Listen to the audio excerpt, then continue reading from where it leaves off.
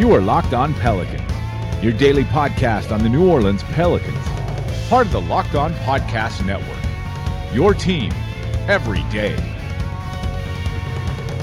Welcome to another edition of Locked On Pelicans, the daily podcast covering your favorite team, the New Orleans Pelicans, and NBA as a whole, part of the Locked On Podcast Network, your team every day, available on iTunes, Apple Podcasts, Google Podcasts, Stitcher, Spotify, wherever you get your podcasts from.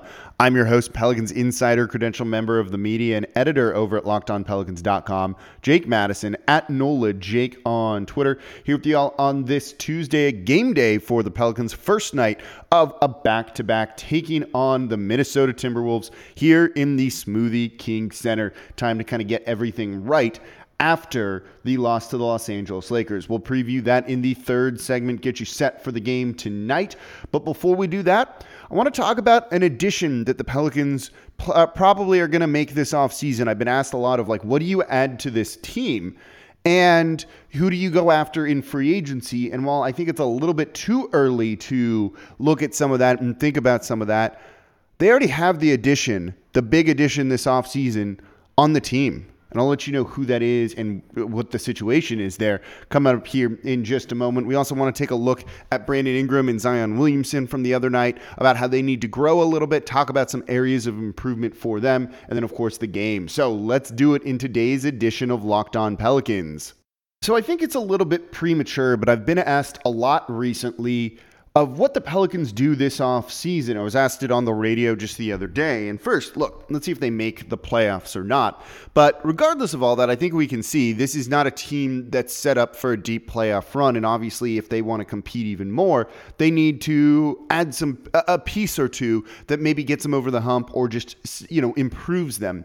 And the question is, what would you add if you could kind of do one thing? So to kind of set the stage first, I don't think the Pelicans are going to really have any cap space or much to kind of do anything with. This is, you're going to have Brandon Ingram's cap hold on there. You're going to have Derek Favors' cap hold on there. Unless you start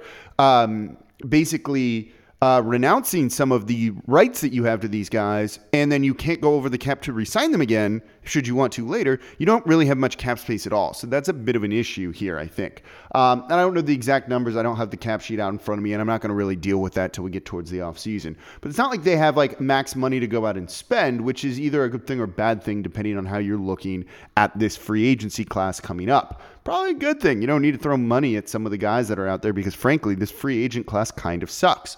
So because of this, I think they do look to bring back the guys that they have. I think they look to bring back each one more on a team-friendly deal. Maybe same for Derek Favors. His will be a little bit more interesting, but it's not like he's a stretch big. He's kind of that lumbering, old center that you don't really see in vogue nearly as much in the NBA, that it seems like the NBA is kind of left behind. So maybe he comes back on a cap-friendly deal because, frankly, all the teams that do have cap space are crappy.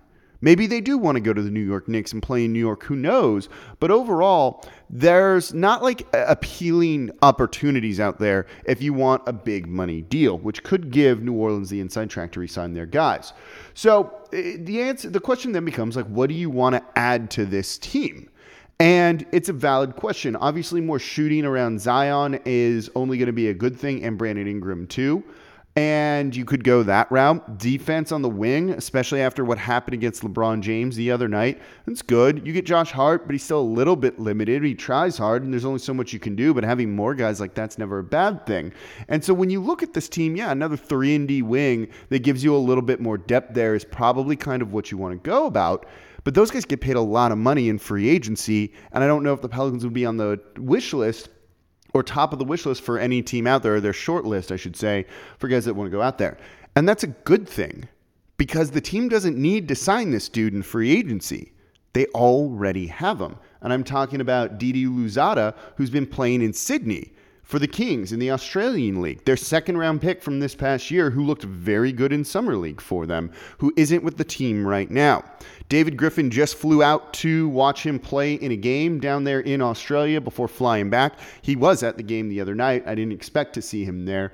And he was out there watching some of the playoff games for the Sydney Kings, one in particular, in which Didi did really, really well. It's kind of funny because He hit the go-ahead shot that put the Sydney Kings ahead of Melbourne to win their opener in their best of 3 series. So very cool to see, and this is why David Griffin was there. So Didi Silva making kind of the most of his time down there in Australia. And I haven't watched a ton of it, I'll be honest. I don't think anyone really has. And he's played at times sparingly and has dealt with injuries this year, but he's averaging a little over 10 points per game, almost 4 rebounds per game, and he's been shooting overall pretty well. And people have been very happy with his performances so far this year with the team. He's there to just play a little bit, to get some experience, and to learn English too. And it sounds like that's coming along as well, as he doesn't need the translator even more. And David Griffin has raved about him. David Griffin drafted him, is obviously very high on him. And he's even said things like, this is probably going to be one of the best perimeter defenders that we have on the team. So I would not be shocked if Didi Silva is kind of the Didi Louzada. I don't exactly know what he's going by. It would not be shocked if he is kind of the big addition this offseason to the Pelicans roster. A guy that can play tough-nosed defense, can rebound a little bit, and can hit some shots. So I think that is exactly the type of player that you're looking for. As my phone went off there, sorry about that. And a guy that you want to add to the team. Might be a little bit early for him. So, I still think, based off what David Griffin has said, that he has a very good chance to crack the rotation next season. And if he's made kind of these strides and these improvements in Australia, then yeah. So when you look at this offseason, look less at free agency and look to the Pelicans' own roster, particularly down under there in Australia, because Didi is the guy that they really might be looking to bring in that plays a significant role and kind of fills a lot of what this team is looking for. We'll get more into Ingram and Zion here in just a minute. Don't forget, subscribe to Locked On Pelicans wherever you get your podcast from. Here Monday through Friday for y'all. The only daily Pelicans podcast doing this, covering everything you want to know about this team and hitting all of the topics, although we could probably call it Locked On Zion at this point. Wherever you get your podcast from, subscribe to Locked On Pelicans. So Ingram and Zion, they definitely showed off some struggles, both offensively and defensively at times in last night's game. Zion, we knew, was kind of being hunted for that, and if there's anywhere he needs to improve, it is defensively. I just don't think that's something you do in like an offseason and come back and are an amazing defender. It took Anthony Davis 3-4 years to be the elite level defender that we saw from him when he was in the running for Defensive Player of the Year for multiple seasons.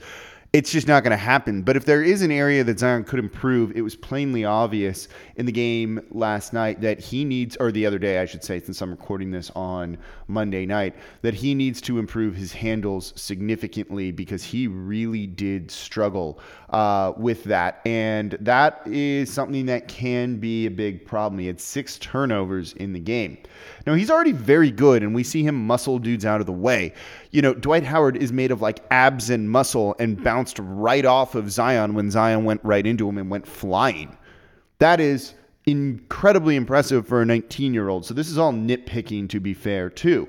And so to see him do these things, we know how good that Zion is and how good Zion can be. But those turnovers are not great, and they're really kind of killing the team when they're trying to get buckets and score.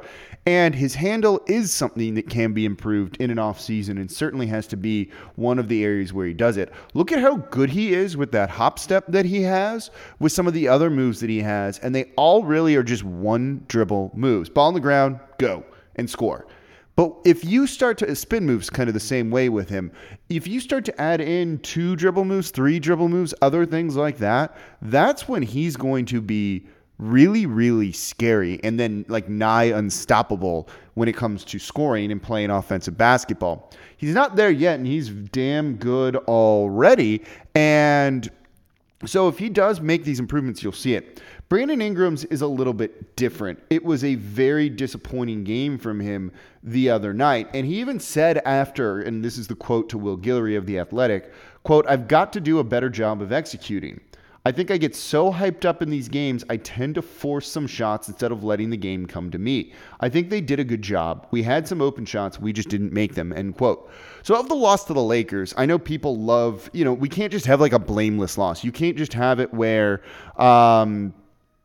that, this was a better team and LeBron is LeBron for a reason, and he's been the most amazing player over 17 years. Again, I said yesterday, his floor is the second best player of all time. Sometimes you just lose to that team, and it's okay, even without Anthony Davis. I don't look at this and be like, well, they didn't have AD, they should have won. They could have won. I don't think should have is the right word with it. And so Ingram and these guys, we look to place the blame on some things. So certainly if they make better shots, they can probably win the game. They didn't. You need to find other ways to do it when your shot has not been falling consistently. And Brandon Ingram's a little bit to blame in this one, if that's a word you want to use. But he missed, early on, he noticed his shot was not falling. He was very reactive in this game in terms of getting into the flow of the offense. When he says, let it come to me, he's got a bit of a right thing in that. He tend to force some shots instead of letting the game come to me was the line. And it's kind of true. Early on, his three-point shot was not falling, so he decided to be a little bit more aggressive and try and score inside. Then he missed 3 straight layups in the second quarter, and then his game became kind of like a jumbled mess. He then reverted back to trying to shoot threes, which he didn't do successfully on the night whatsoever. And so I think that's kind of a big problem, that he was acting more reactively than maybe letting the game come to him or just making it happen. When a shooter is cold, what are we supposed to tell him to do? Keep shooting till you get out of it, because this is what you do. When you're a scorer and you're not scoring, what should you still keep trying to do? Go out and keep trying to score. And you saw him just kind of not really have that aggressiveness, that assertiveness, and want to get into the paint and score in ways that you would have liked to have, that maybe kind of get him out of the slump that he was in and build up some confidence. I don't know if that is kind of a hyped up thing, a mental thing, and forcing shots, because it just didn't seem like he felt comfortable out there at all. So he'd get the ball and maybe he took a three. And if that's forcing a shot, sure. But I think it was more being just reactive to how he was playing than just doing what he does and being confident in his approach and going about it. It takes a while to be that dude. Look, he's 22 years old. When I screwed up at 22, you kind of freak out and are like, okay, I'm not going to go and do that anymore, even if maybe it was the right thing to go and do. So I don't know if this is necessarily unnatural or wrong, but you're an NBA player. You probably need to take a better approach than, another regular 22-year-old doing other things. So it was disappointing to see how reactive he was. And if you look at even look at his shot chart and how it kind of changes, you can kind of see how this went. And it passes the eye test too, that he was just not in sorts after missing a couple of things. And he's got to be able to have that kind of resiliency to be like, whatever, it's fine. I can go and do this, and cool. Go and play basketball and be the guy that we know you are. And that, to me, was the most disappointing thing from him. And for a guy who lives in the gym, watches film, you should have that, and you should know how kind of these streaky things work. Hopefully he can work on that this offseason and improve to really be that go-to, that main guy, that closer that this Pelicans team needs him to be next season, and even this season right now. So as we hit the stretch run of the season, don't forget about the Locked On NBA podcast covering everything you want to know about the association and all of the playoff races here. And it is a lot of fun right now. I'm actually going to be on there tomorrow, switching days this week to talk about all things NBA. Subscribe to Locked On NBA wherever you get your podcast from. All right, so the Minnesota Timberwolves coming to the Smoothie King Center. And since the All-Star break, they're just an easy 1-5, and they have been so bad this year. It is weird. 17 wins, 42 losses, dealing with injuries. And I don't even know what's going on with this team. They remind me so much. It's like Pelicans North right now, which is a really sad thing to say because they are so terrified about losing Karl Anthony Towns and trying kind of scrambling in a sense to fix what they can to keep him there, even though he's on the first year of an extension and it just feels like it's not going to work. The good news for the Pelicans is, though, that dude, Karl Anthony Towns, not playing. He's out with a fractured wrist. He's missed a lot of games this year. They were recently fined for resting D'Angelo Russell, who, since coming over in a trade from the Golden State Warriors, 7 games, is averaging 23.7 points per game, 7.7 assists, and 4.6 rebounds. He's been very, very good for him. But because of that trade for him, they are missing, just a couple key pieces. No more Andrew Wiggins here on the team. So they're getting some production from other guys, particularly Malik Beasley and Juan Hernangomez, who came over in the trade with Denver. 20 points per game for Malik Beasley, 14 for Hernangomez. But this isn't a team that's particularly scary. This is a game that the Pelicans should win. They don't have to necessarily blow this team out, though they probably should.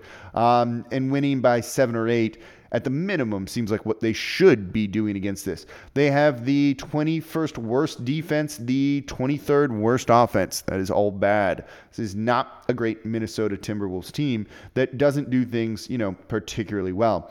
And so that's going for the Pelicans, which is certainly a good thing. They're not a good three-point shooting team, so you should be able to win the math battle against them, even if you don't have your own shots falling. And they give up a lot of open three-point looks, and they let you hit those open three-point looks too. So that's not particularly great. They turn the ball over a lot offensively. They don't grab offensive rebounds either. Defensively, they can force you into some mistakes. So if the Pelicans start to hit that dramatic 20 number on turnovers, maybe things aren't going to be great. But you know what? They give up a lot of trips to the line. That means easy points for New Orleans. And frankly, this team just is crappy. This should be a win, and we should see the Pelicans get back on track with a big performance from Zion. You would hope a big performance from Brandon Ingram in this, and ideally Drew Holiday as well. Look at what they did against the Cleveland Cavaliers. If you can get some of that from them, yeah, you're going to win this game. It really shouldn't be much of a contest. And as long as the Pelicans don't play down to their opponent, which we saw them do the first half against the Golden State Warriors recently, you should be able to get this one. J.J. Redick out for the Pelicans. Kenrich Williams, we haven't talked about much because he's missed a good chunk of the year, listed as doubtful, but inching closer to making a return for the team. So enjoy the game tonight in the Smoothie King Center. Should be an easy victory for the Pelicans. And thank you all for listening to today's edition of Locked On Pelicans. As always, I'm your host, Jake Madison, at NOLA Jake on Twitter. And I'll be back with you all tomorrow to recap the game and then preview the next game against the Dallas Mavericks on the road.